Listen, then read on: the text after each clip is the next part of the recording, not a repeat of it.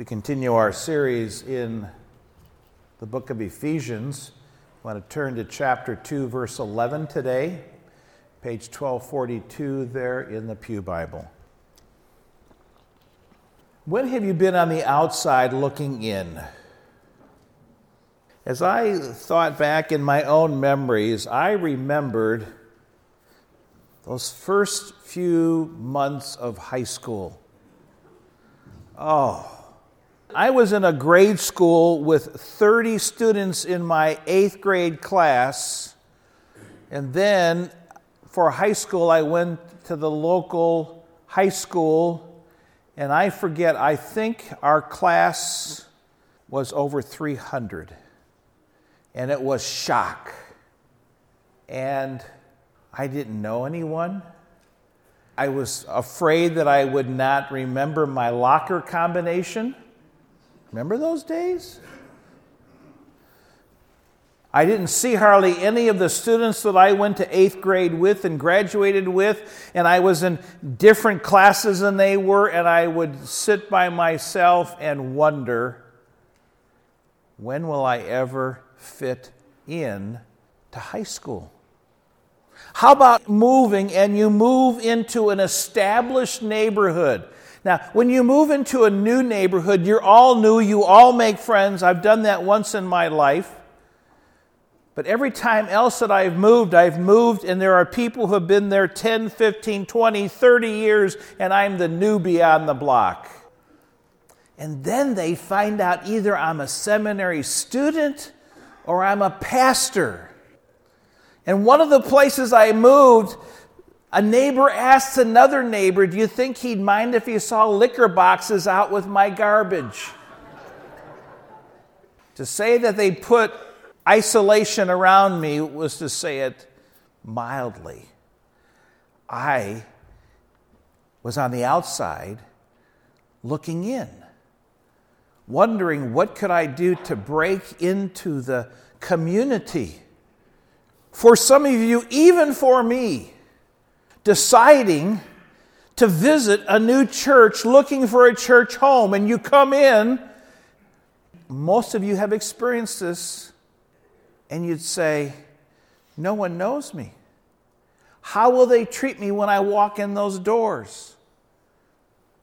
And I have been in your shoes a few times in my life, but that wondering, do I fit in? Is there any way that I can break into the inner circle? How about starting a new job? You're excited. It's a pay raise. It's a bump up. It's a higher level. And you walk in and you don't know anything about the corporate culture. And you're saying, well, I see where the restrooms are. Can I use them? Where's the break room? Or do we not take breaks here? What do you do for lunch? All those questions that go through your mind and you wonder, will anyone take you along and kind of show you the ropes? Or will you have to find out for yourself? Some of you have joined a work group mid-project and you're saying, I feel so out of it. So out of it. But you persevere. You hang in there. Things sometimes get better. Can I suggest this same dynamic also happens when you're dating someone? And you're looking for that future mate and you're saying, are they the one? Or do I got to find someone else? And you date and you date and you date. And all of a sudden, you're getting some consistency and you've now been dating for months and things are getting more serious and you're taken home to meet their family. And you're under the microscope, amen? And they're wondering, is this person good enough for my child? Well, I'll tell you right now, because I went through this. I married up. I married up. Because they were wondering, with the background that I had, even before I understood ministry was going to be in my wheelhouse, Barb's mother was a social worker. And so she was analyzing me, and then she found out that I came from an alcoholic home, and she said, "Oh, Barbie, do you understand what you are getting yourself in for?" And so I felt the pushback a little bit. But I persevered. And God was gracious. And eventually I talked to her folks and I asked for permission. And they said yes. And then it came the day and I got married to her. Glory. Amen? Glory.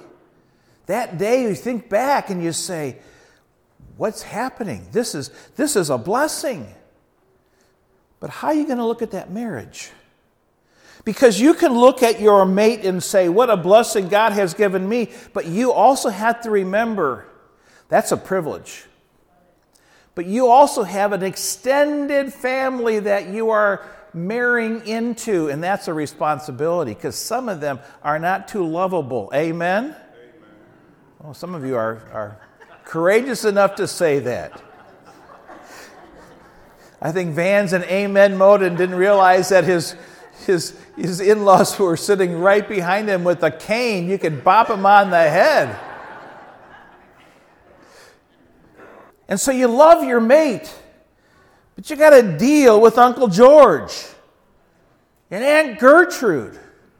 And you meet them infrequently and you struggle to say, how can I break into their life and be a blessing to them? And some of them never warm up, never embrace you. What do you do with them? Because you're on the outside looking in for part of the family. And it's like, you can't escape this one. Today we're going to look at a passage in Ephesians 2 that we are going to learn the blessings, the joys, but also the responsibilities of being part of the family of God. So turn with me to Ephesians chapter 2, please. What's the background? In the first part of the letter, Paul sharply contrasts what we were as unbelievers, and now, due to God's grace and power, we have been made alive together with Christ. We're going to see, though, now, starting in verse 11, a new contrast, this racial divide between Jews and Gentiles, this deep division, which is fixed in both of their minds.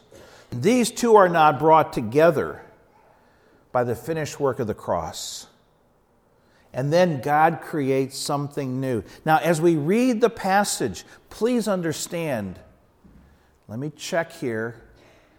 I think you're all Gentiles. Are any Jews here this morning? Any Jews? No. So as we look at this passage this morning, you need to see yourself apart from Christ. You, as the Jews would call you in the past, you are dogs.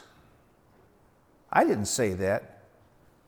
That's what they said about you. Let's look at verses 11 and 12. Therefore, remember, and again, he uses the word remember twice in these first two verses. Remember that at one time you Gentiles in the flesh, called, quote, the uncircumcision, by what is called the circumcision, which is made in the flesh by hands. Remember that you were at that time separated from Christ, alienated from the commonwealth of Israel, and strangers to the covenants of promise, having no hope and without God in the world. what Gentiles were before Christ is separation. Fill in the blank in your outline there. Separation. And Paul says, don't forget this. In verse 11, he says, you are despised by the people of God. You are unworthy outsiders. And there was no love lost between Jews and those who were not Jews. And when you are called uncircumcised, you need to understand that was an ethnic slur of that day, similar to despised nationalities of today. You uncircumcised. The Jews considered us a little better than animals. That's why they called us dogs. The Gentiles resented the Jews for their smug religious superiority, and the two sides never saw eye to eye. The reality is, though, God set Israel apart, starting all the way back in Genesis 12, to be a channel of His revelation, His channel of goodness to the world. And as the Jews began to multiply and as they got the revealed written Word of God, they felt privileged. But Israel kept this difference nationally and ritually, but not morally. They were as bankrupt morally as we are. But they felt like they had arrived spiritually. They got to meet with God, the God of the universe. Once a year, the great high priest would go into the Holy of Holies and put the blood on the mercy seat to say, our sins are covered one more year. Gentiles had nothing like this. And as we hear the smugness of the Jewish nation, even here, it reminds us that we should extend grace to others. So we are not smug. See, God didn't choose Israel to exclude others. He chose Israel and the Jewish nation to reach and bless all the other nations. And they had forgotten that. In verse 12, there is one word to describe the Gentiles. And remember, the Gentiles are us. And the word is without. Without. Starting in verse 12, remember that you were at that time separated from Christ, so you were without Christ. You had no national hope of the Messiah. Secondly, you were alienated from the commonwealth of Israel. You were without citizenship. You did not belong to the theocratic state of Israel. C, you were strangers to the covenants of promise. You were without covenants, which means you had no direct participation with the covenants that God had set up to bless His people. Fourthly, it says, having no hope. We were without hope. There was no expectation that we had coming in our lives a personal Messiah to remove sin from us. We were without hope. And if that weren't all enough, he says, and without God in the world. Without God. Apart from God. Now, us Gentiles have gods, amen? We have a plethora of gods. And none of them are the true God. So you can list all the gods you want to, and the Jews looked at us and said, they're all fakes. Jews had the one true God, the God of Abraham, Isaac, and Jacob. And when it says there, without God in the world, that word without God in the original Greek is where we get the English word atheist. Without God. What, in just one verse, a bleak litany of our situation. It is dire.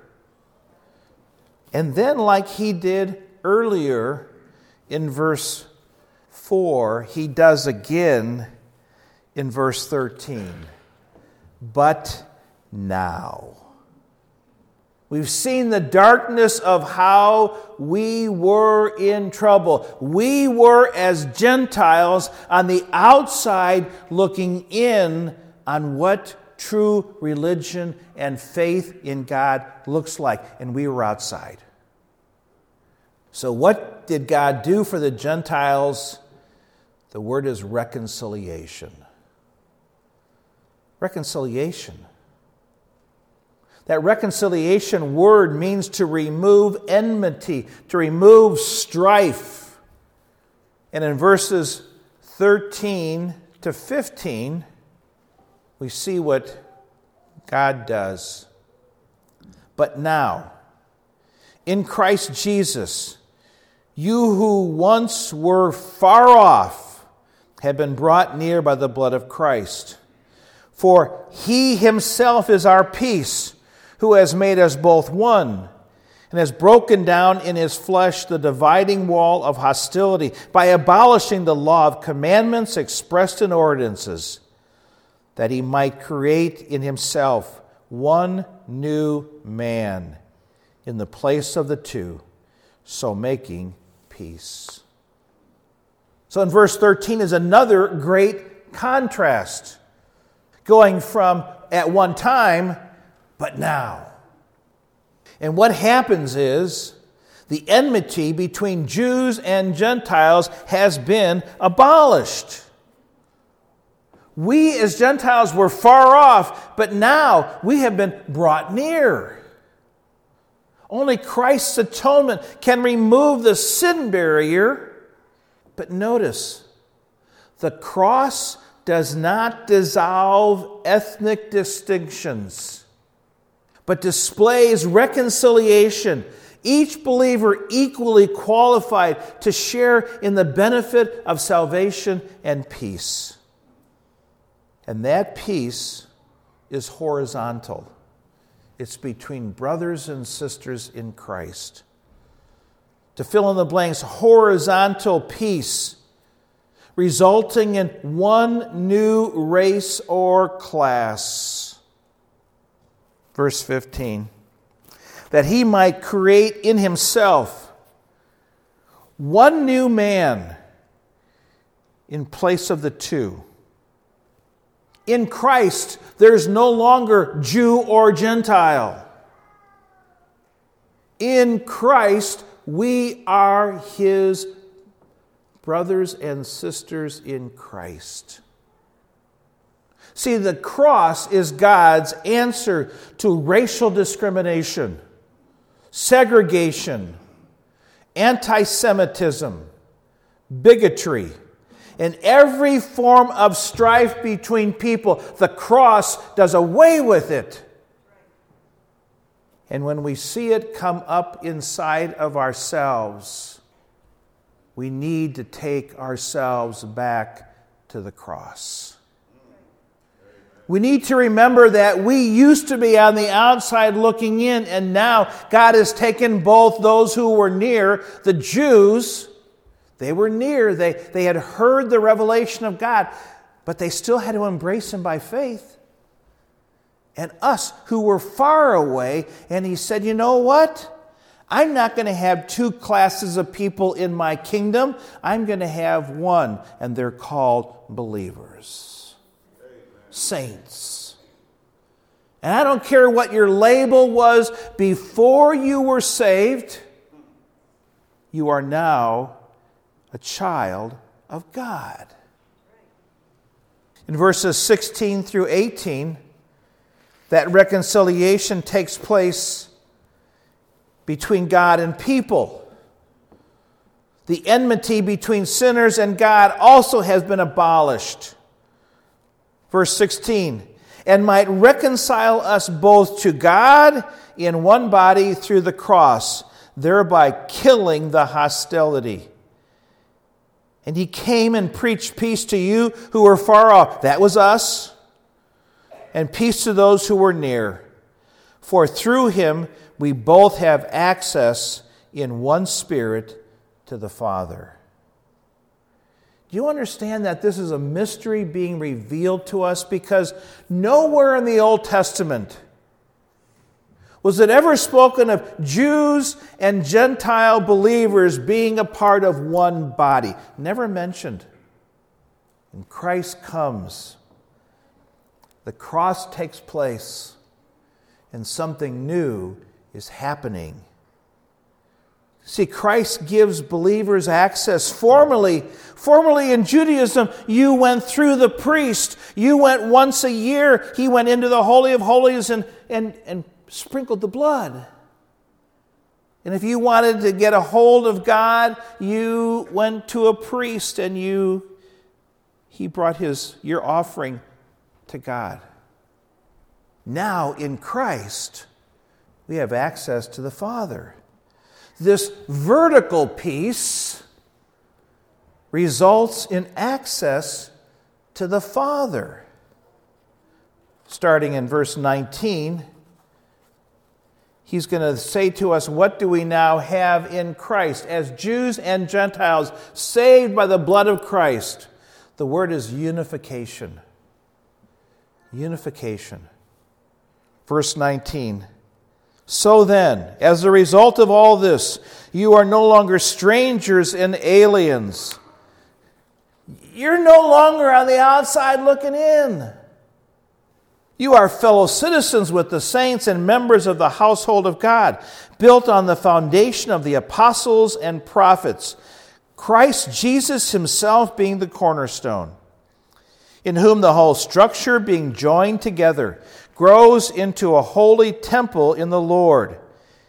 In him you also are being built together into a dwelling place for God by the Spirit. We understand that we have been united with God as we have embraced Christ as our Savior from sin. We have now have peace with God. We have been united with God. That is almost unthinkable. Amen? But can I say that's just as amazing? We are now connected one to another. This access one to another goes across racial divides. Amen. It now goes across economic divides. And he says three things about this new unification in this passage in verse 19. But you are fellow citizens with the saints. We are a part of one new nation. One new nation. Secondly, it says we are members of the household of God. We are one united family. You are my brothers and sisters in Christ. And just like we married into a family and there's still Uncle George and Aunt Gertrude that I don't get along with, and that's a physical relationship, as part of the body of Christ, we are all connected. We are all joined one with another. And I can hear some of your thoughts. Not with that person. Don't make me sit next to them. You're all brothers and sisters in God's family. And then he starts in verse 20. He shifts the metaphor and he talks about a building. And he's going to talk about one holy temple. This new unity in Christ built on the foundation of the apostles and prophets. That's the foundation laid. Jesus Christ himself being the cornerstone. in whom the whole structure being joined together. Let me see, do I have a choice in that being joined together? No, that's God's work. Growing into a holy temple in the Lord. In him you also being built together into a dwelling place for God by the Spirit. The foundation was laid by the apostles and New Testament prophets. The cornerstone himself is Jesus Christ. The most significant stone in a building of this era is the cornerstone because it governs the lines and the angles of all the other stones. And the building blocks are us, believers in the church age. And the function of this temple, notice in verse 22, the function of this temple, it becomes the dwelling place of God. Now, God dwells in us individually, yes, we know that theologically, but do you understand that as God is putting together His church called the temple, the body of Christ, He indwells also the structure, not just us individually.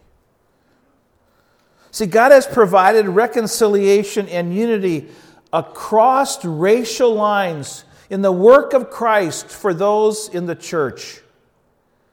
We need to appreciate and to live out this reconciliation. And we need God's power. Amen? Amen. We need God's power to do this.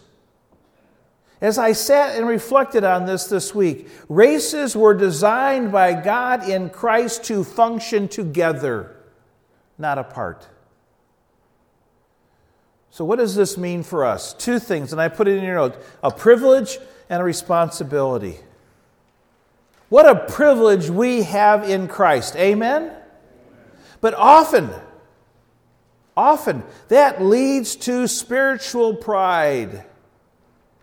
We think about all that we have been given. And we're all guilty. Now, for those of us who are saved, we think that our faith and our traditions elevate us above everyone else. We're going to heaven, and we got the Holy Spirit in us, and we're just hot stuff. Well, when you're in the midst of a lot of non-Christians, I know some of you think that, to say, I'm not down to their level of disability. For the lost, they trust their achievements, their power, their position, their morality, and they think that will grant them favor with God. They are suffering from spiritual pride as well. And if you find yourself on either side this morning, you need to repent. I am a sinner saved by grace. Amen? Amen? What did I bring to the table so that God would look on me favorably? Not a single iota.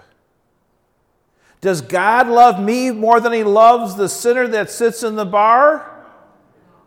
Now, sometimes we think He does. But God loves him or her just as much. Get rid of spiritual pride. Understand the privilege was given yours so that you can share the good news with everyone else. All Christians stand on level ground before the cross. All are sinners in need of salvation.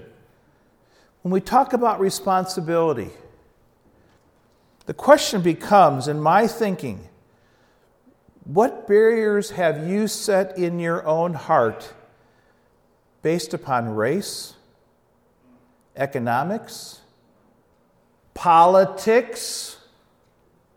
I've heard there's actually some Republicans in this audience, and Democrats, and independents. And some of you don't even vote. It's so easy to put barriers up in our thinking. And the walls that we tend to put up, Jesus Christ has torn down. That's what the passage says. He's torn down those walls. Why do we keep erecting them? The second responsibility is that Christ, the Prince of Peace, has called us to peace with one another. And as part of this new temple that God is forging even here at this church, I had to stop and think, what kind of dwelling place ought this to be for God? A building filled with factions, divisions, self-seeking, quarreling? Or is this a temple filled with unity, joy, caring, self-sacrificing, genuine love? See, every day we make decisions with our actions and our attitudes that is going to build the building one way or the other. The enemy would love for us to put up inferior work. Amen? Let's use fleshly materials. It's easier to do, folks. Takes less effort. Or is the Spirit working in you to say, no, I want to do a work in you to build a temple to the living God that He will take joy in? How will you build? Would you take a moment and look into your own heart?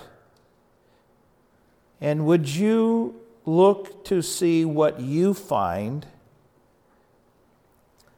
But also, more importantly, what does God see? Would you just close your eyes for just a minute or two and reflect and ask God to show you, what kind of temple are you building for Him?